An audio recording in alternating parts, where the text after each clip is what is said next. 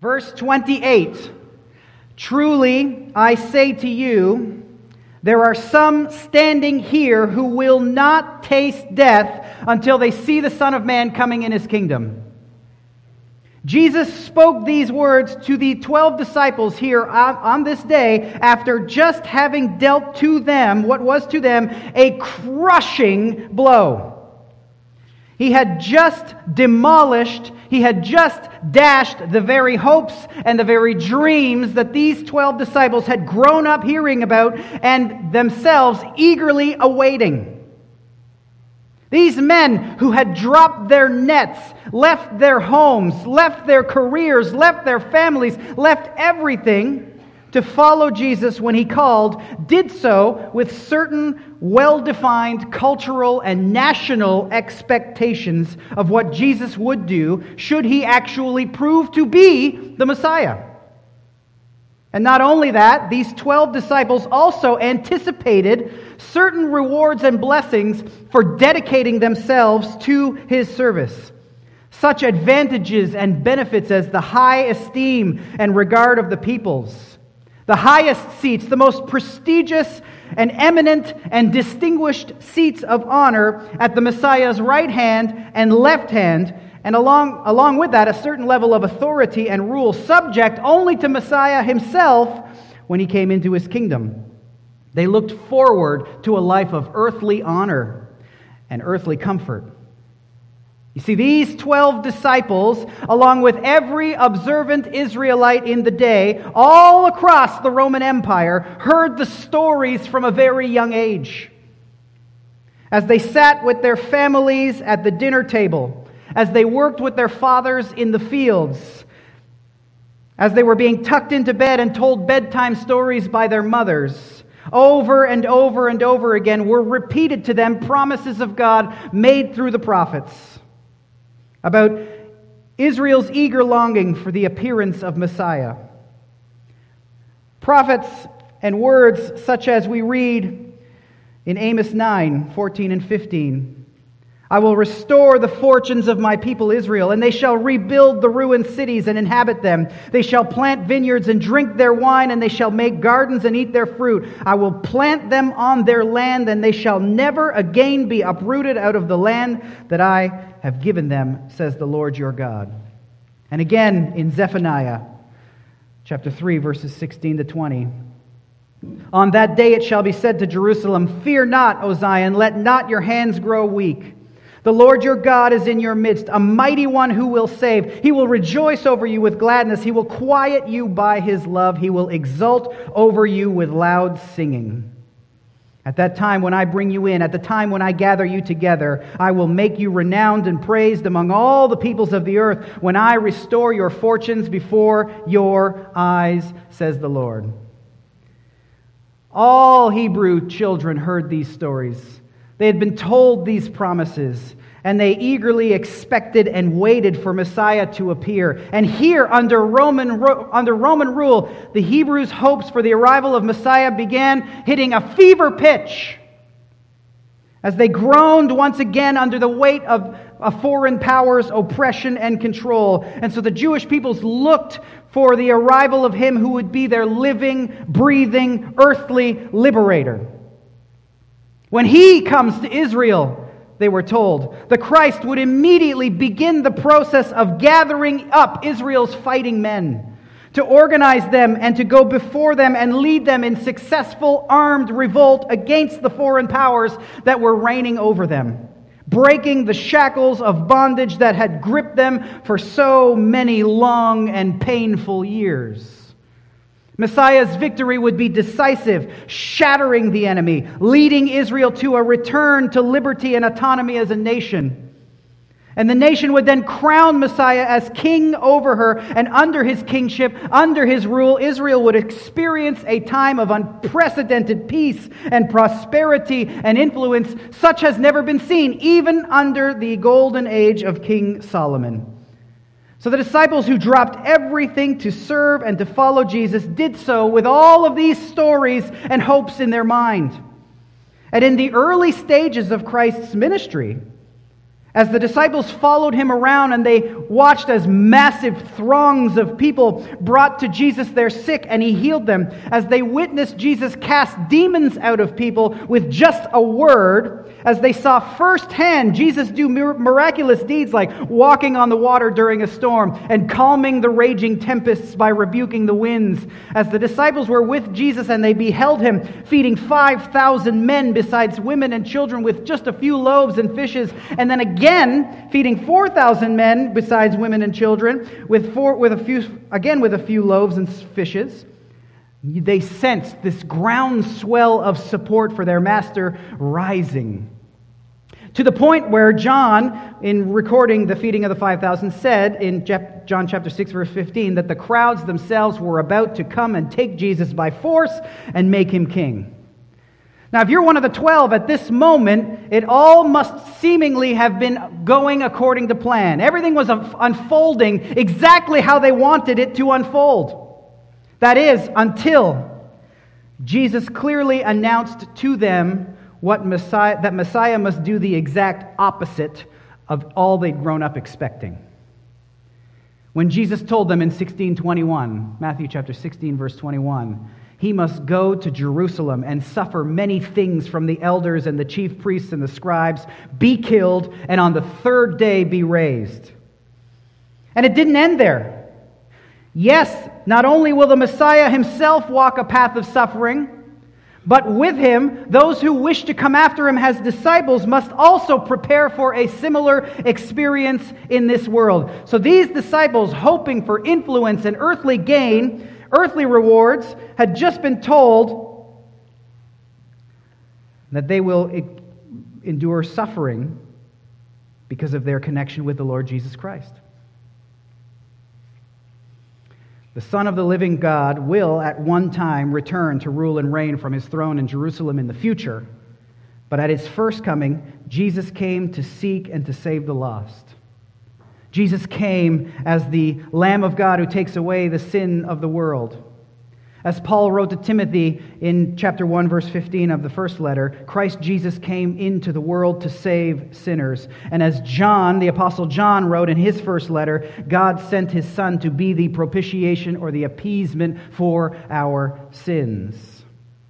Jesus came to live a perfect, sinless life that fulfills all righteousness, in order to credit that righteousness to the accounts of all of those who put their faith and trust in him. Jesus came to die the death that bears all of your sins' penalties, provided you put your faith and trust in him. The result of Christ's life and death for all who truly believe in him is the blessing of eternal life with him. But the disciples on this day couldn't see that far ahead. They couldn't really grasp why, instead of ruling now and reigning from Jerusalem now, why overthrowing Roman rule now wasn't on the menu now.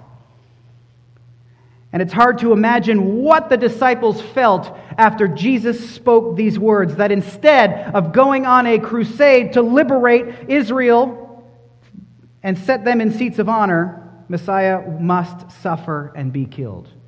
And along with that, Messiah must suffer and be killed, and they too, if they would follow him as disciples, must deny themselves, take up their cross, and follow him. This is true for all of us. For everyone who would turn to Jesus Christ in faith, for all who would truly be a disciple of Christ, like we learned last week, you must also deny yourself, take up your cross, and follow him. You must count the cost and know that rejecting the Lord Jesus Christ in this life might actually lead you to great gain in this world, great earthly gain in this world. It might bring you a comfortable earthly life, but know this, recognize this, it will also issue in the forfeit of your very soul for eternity.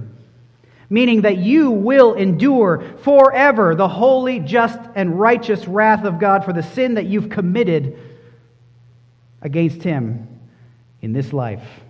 And know this, every sin that you commit, every sin that we commit, it's all against him. On the other hand, while following Jesus might cost you every earthly comfort and benefit that you hold dear, living as a disciple of Christ might actually lead to the loss of all that you love. It might mean losing your very life.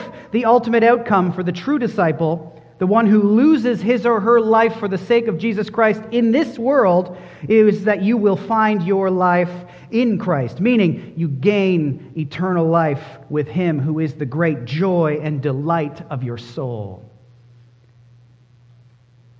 You enter into the presence of Him who's worth more than all of the treasures in the world. But again, the disciples here are not able to comprehend all of this. And so Jesus kind of, after saying all of these things, deny yourself, I'm going to suffer, he promises them something quite stunning.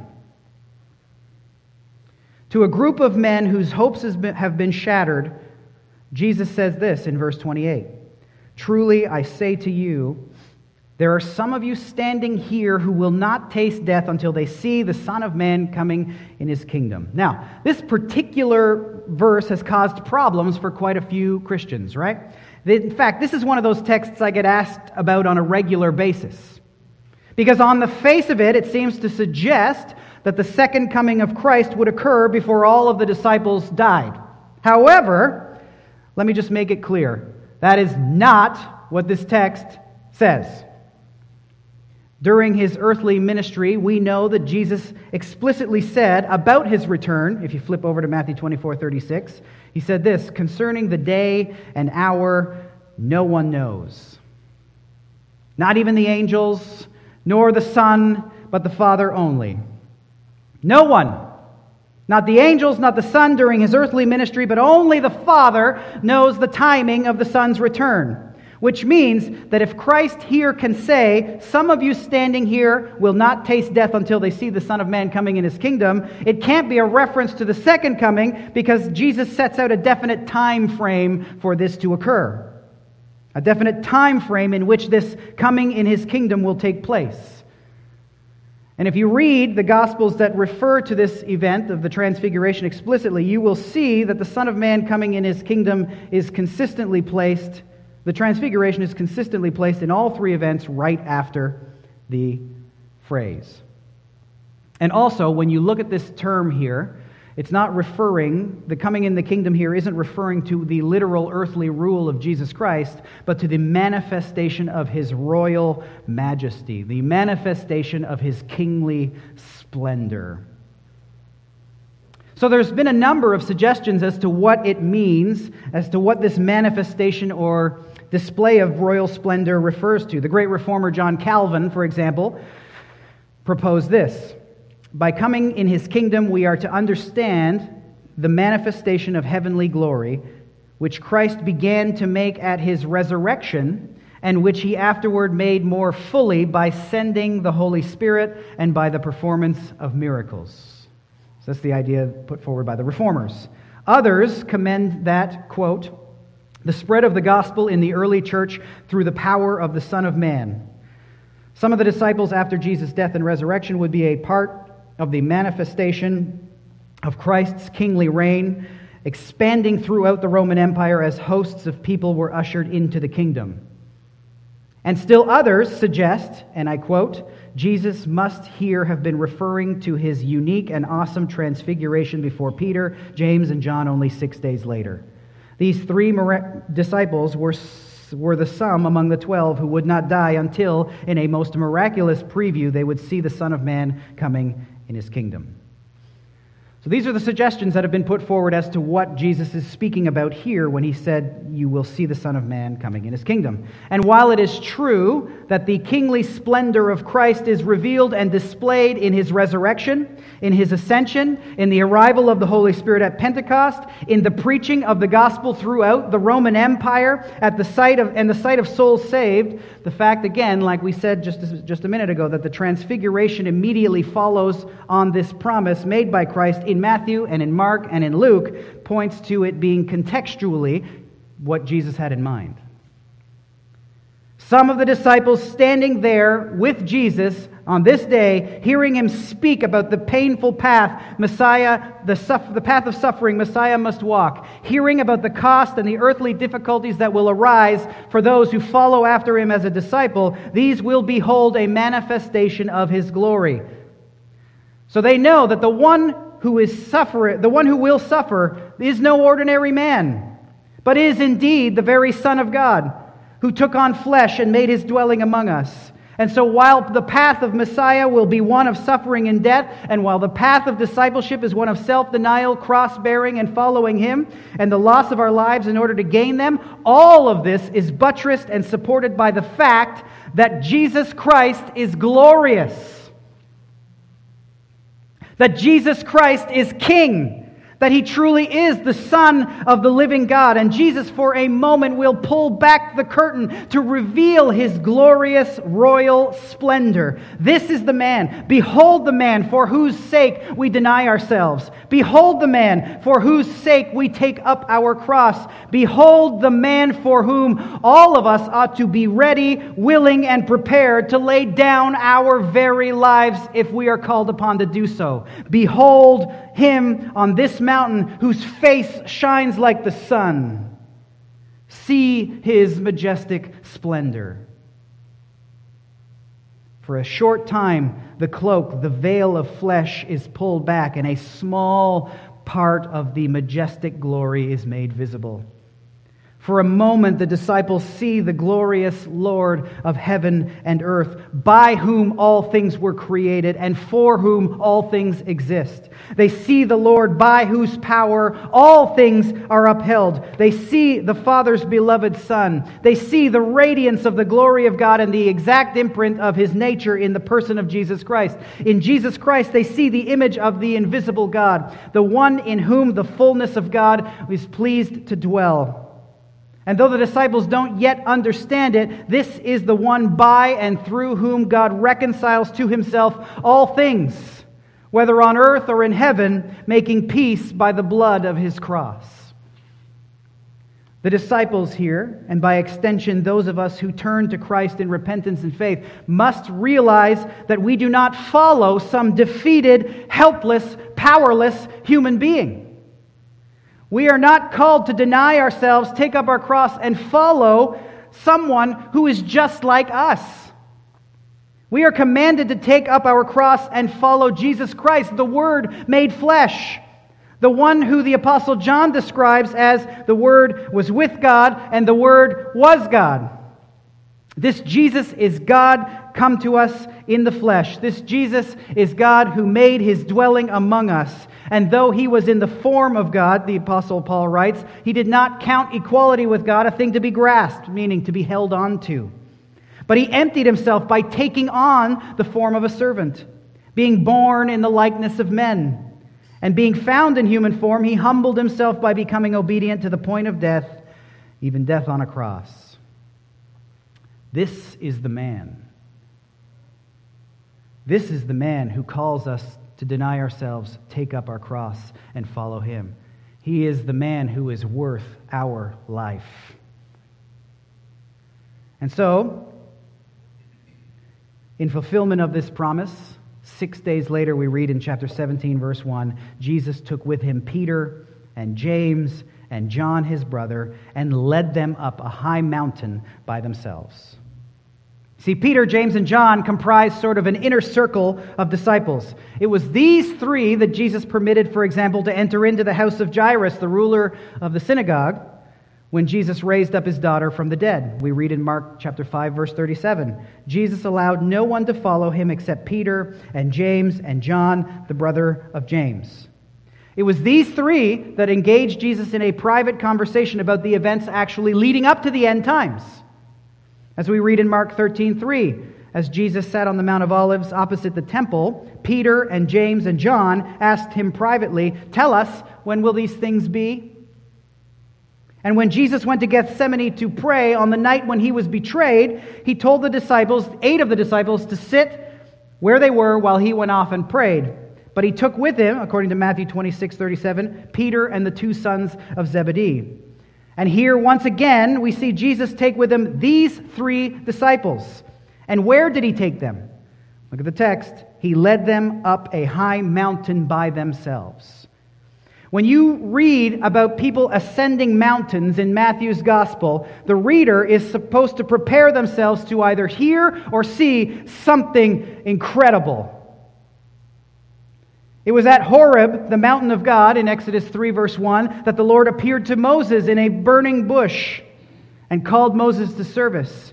It was at the top of Mount Sinai that the Lord descended and called Moses up to receive the words of the covenant and the law. It was at Mount Carmel that the prophet Elijah, in the power of the Lord, defeated over 400 prophets of the false god Baal. It was at Mount Horeb that Elijah fasted 40 days and 40 nights and heard from the Lord in the sound of a whisper. And as the Lord encouraged Elijah with the news that he was not the only faithful man left in Israel, but the Lord still had 7,000 who had not bowed to an idol. And earlier on in Matthew's Gospel, we read in chapter 5, verse 1, that Jesus, seeing the crowds, went up on the mountain. And what occurred when Jesus went up on the mountain? From that mountain, he delivered the greatest sermon in the history of humankind, the Sermon on the Mount. Important events occur on mountains. And here, once again, we see Jesus leading Peter, James, and John up on a high mountain. And true to form, a spectacular event occurs once again. As Matthew records in verse 2, and he, Jesus, was transfigured before them. The outward appearance of our Lord Jesus Christ was changed, and his divine nature, a nature that has been veiled from view as a result of his taking on flesh and being found in the form of a servant, the cloak that covers his essential glory was removed for a minute, and that glory was made visible. And so, behold, the royal, kingly splendor and radiance of Jesus Christ the Lord. In verse 2, it tells us his face shone like the sun. Now, we must appreciate for a second that even this display of Christ's splendor was such that Peter, James, and John could see it, meaning it's only a glimpse of the glory of Christ communicated to them in a way that they might see it and appreciate it. This was not the fullness of divine glory. They could not have handled the fullness of divine glory. Would have been too much for these.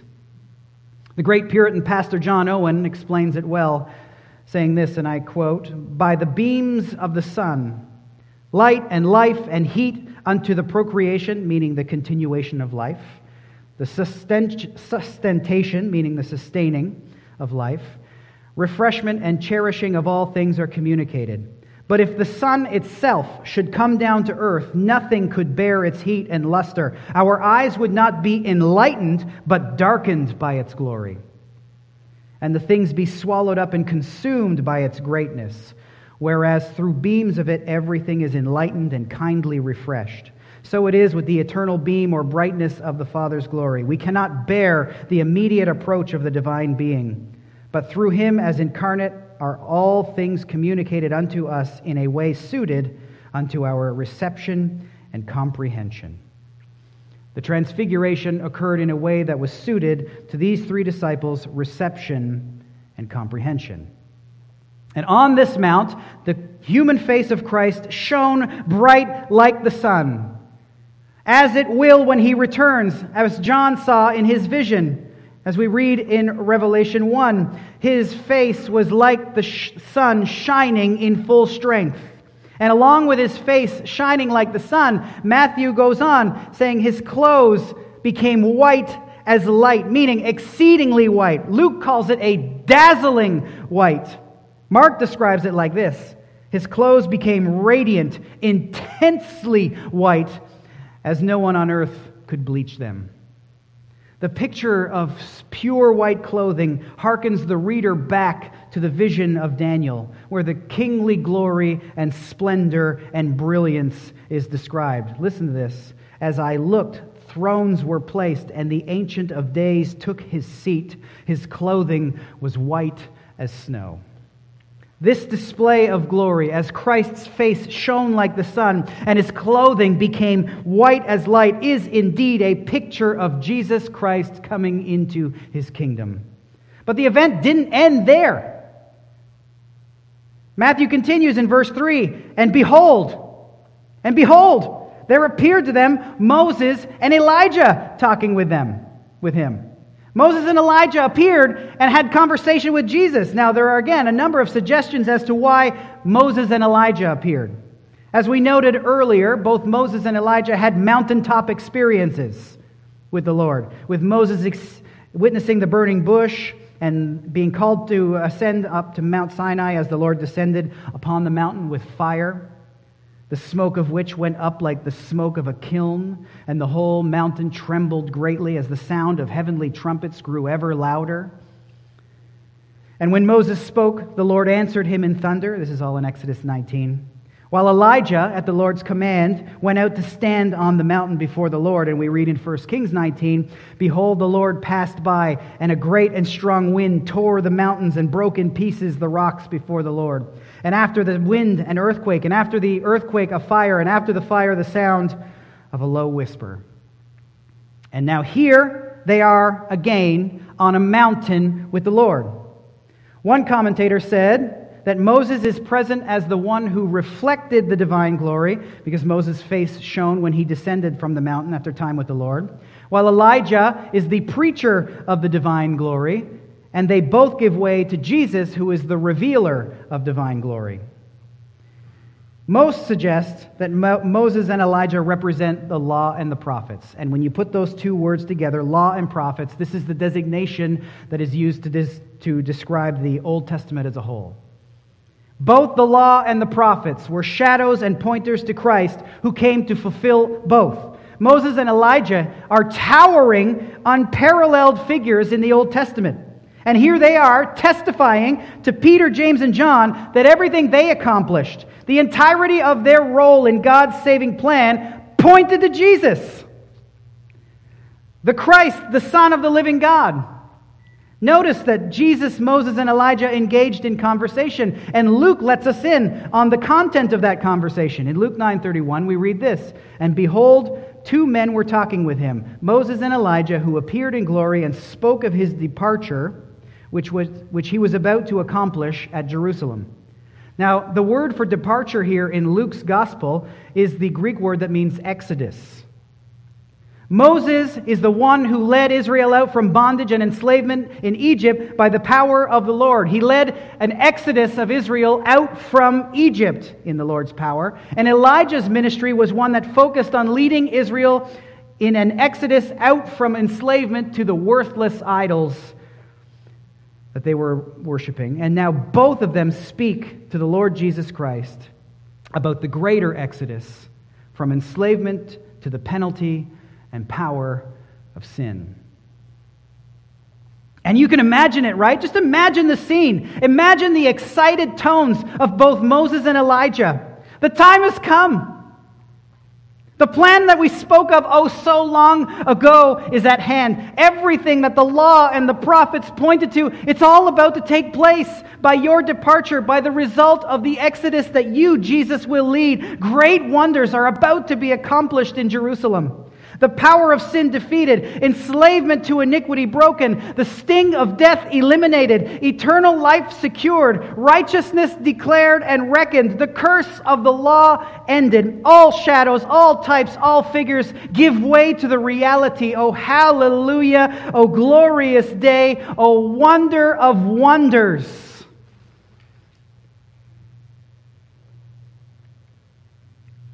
The disciples are upset by what Jesus had just said, that he must go to Jerusalem and suffer many things and be killed and be raised.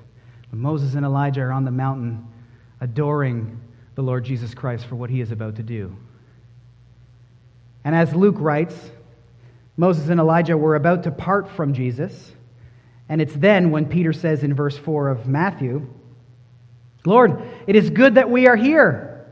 If you wish, I will make 3 tents here, one for you and one for Moses and one for Elijah. Peter is extremely delighted by the scene. When it seemed time for the party to break up, he didn't want it to end. He didn't want to leave this mountaintop with these 3 figures. And in essence, he asked to stay on the mountain so that he could enjoy the scene for a prolonged period of time. You see, remember, like we've been saying, Jesus had just spoken of the necessity of his own suffering, his own death, his own resurrection, and he had just enlightened the disciples to this fact that their own suffering, they will also suffer as well. And so, Peter, as he often did, spoke without thinking. Luke actually said Peter didn't even know what he was saying. He just blurted it out. Why? Well, perhaps Peter hoped to invite the religious leaders in Israel, along with the people of Israel, up to the top of the mountain so that they might see Jesus, that Jesus is the Christ. Maybe they can bring up the people so they can see Moses and Elijah vouching for their rabbi. And maybe, just maybe, they can bypass all of this suffering business as they seek to make him king. And the word here that is used for tents, it's the same word that describes the tabernacles or the booths used at the Feast of Tabernacles.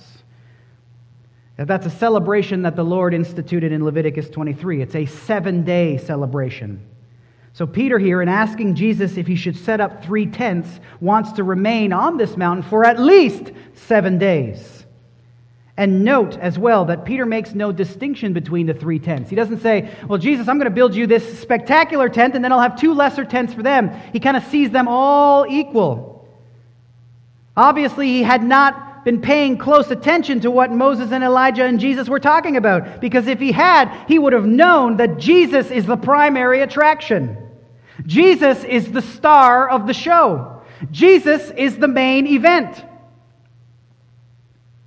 And while Peter spoke, and he lodged his foot ever deeper into his own mouth, the Father appeared on the scene. And he spoke, as we read in verse 5. Peter was still speaking when, behold, see that word a lot in this there, behold, a bright cloud overshadowed them, and a voice from the cloud said, "This is my beloved Son, with whom I am well pleased. Listen to him."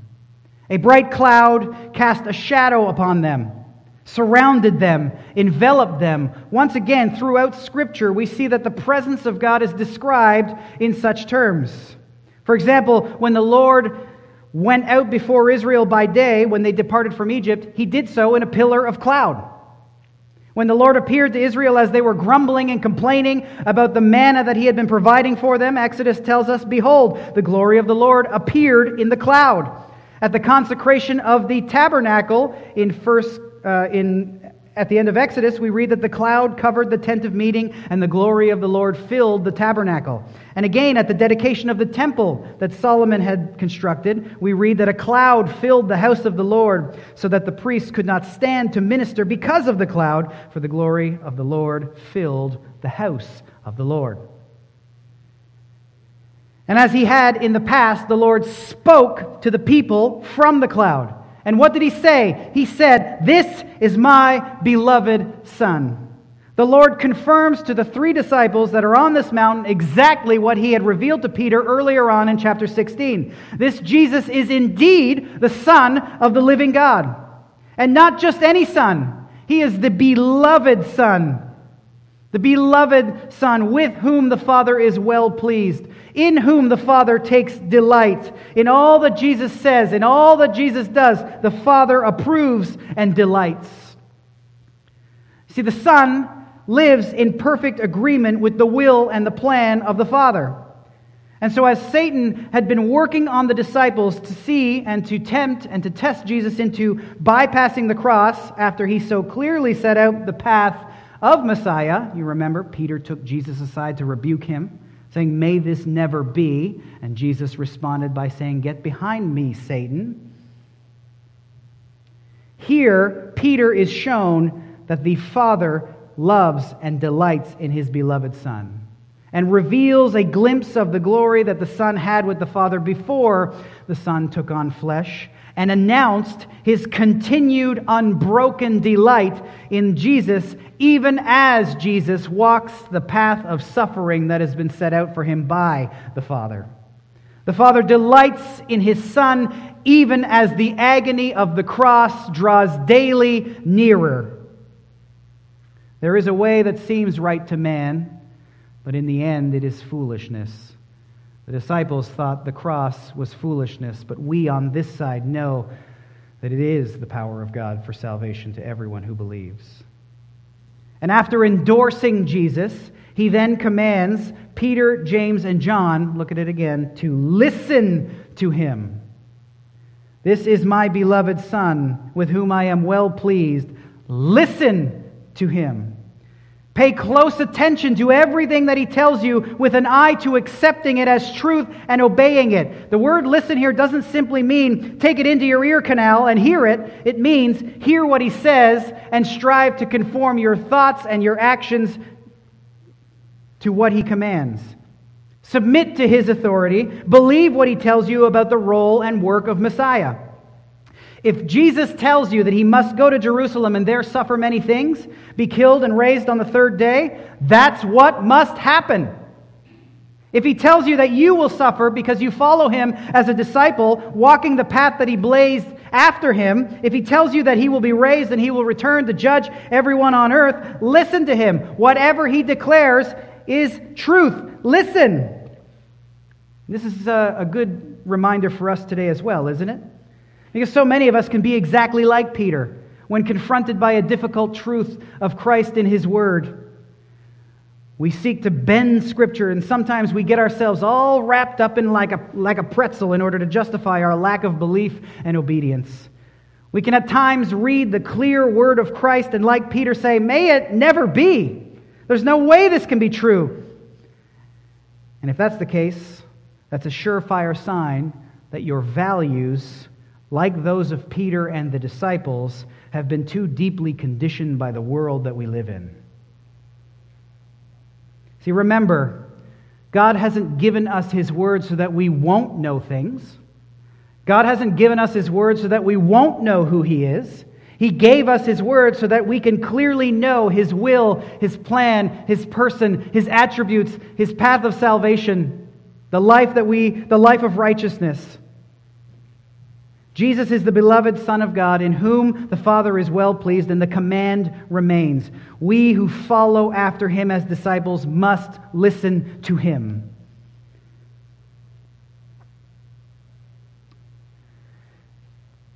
We ought to respond like the disciples did here in verse 6. You see it.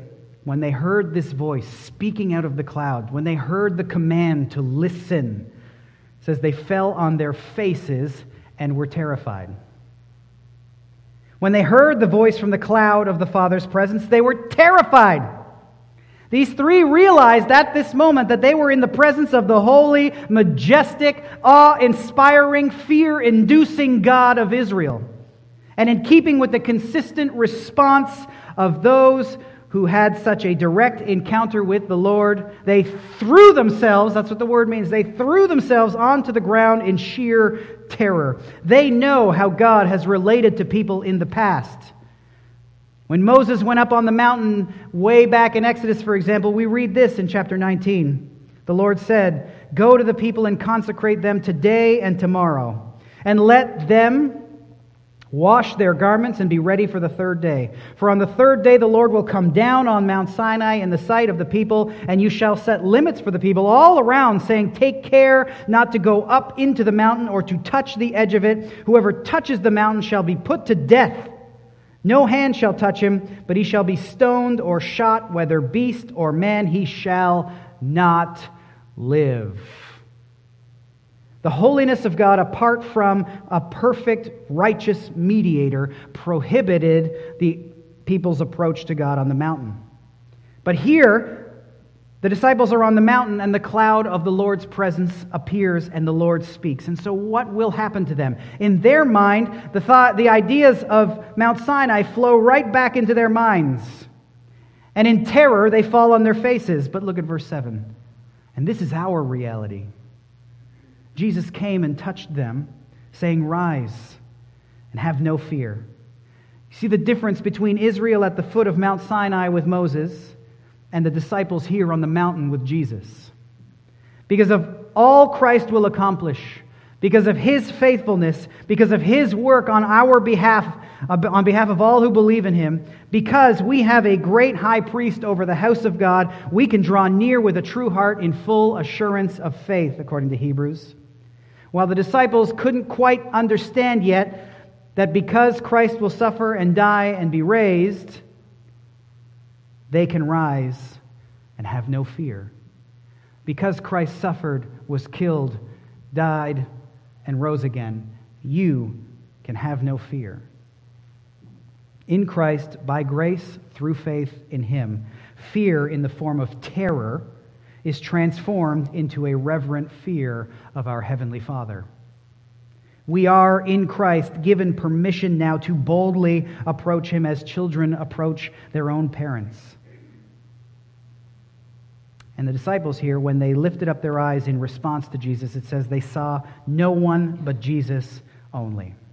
When the disciples looked up, Moses was gone. Elijah was gone. And who was left? Jesus, the centerpiece of the faith, of our faith.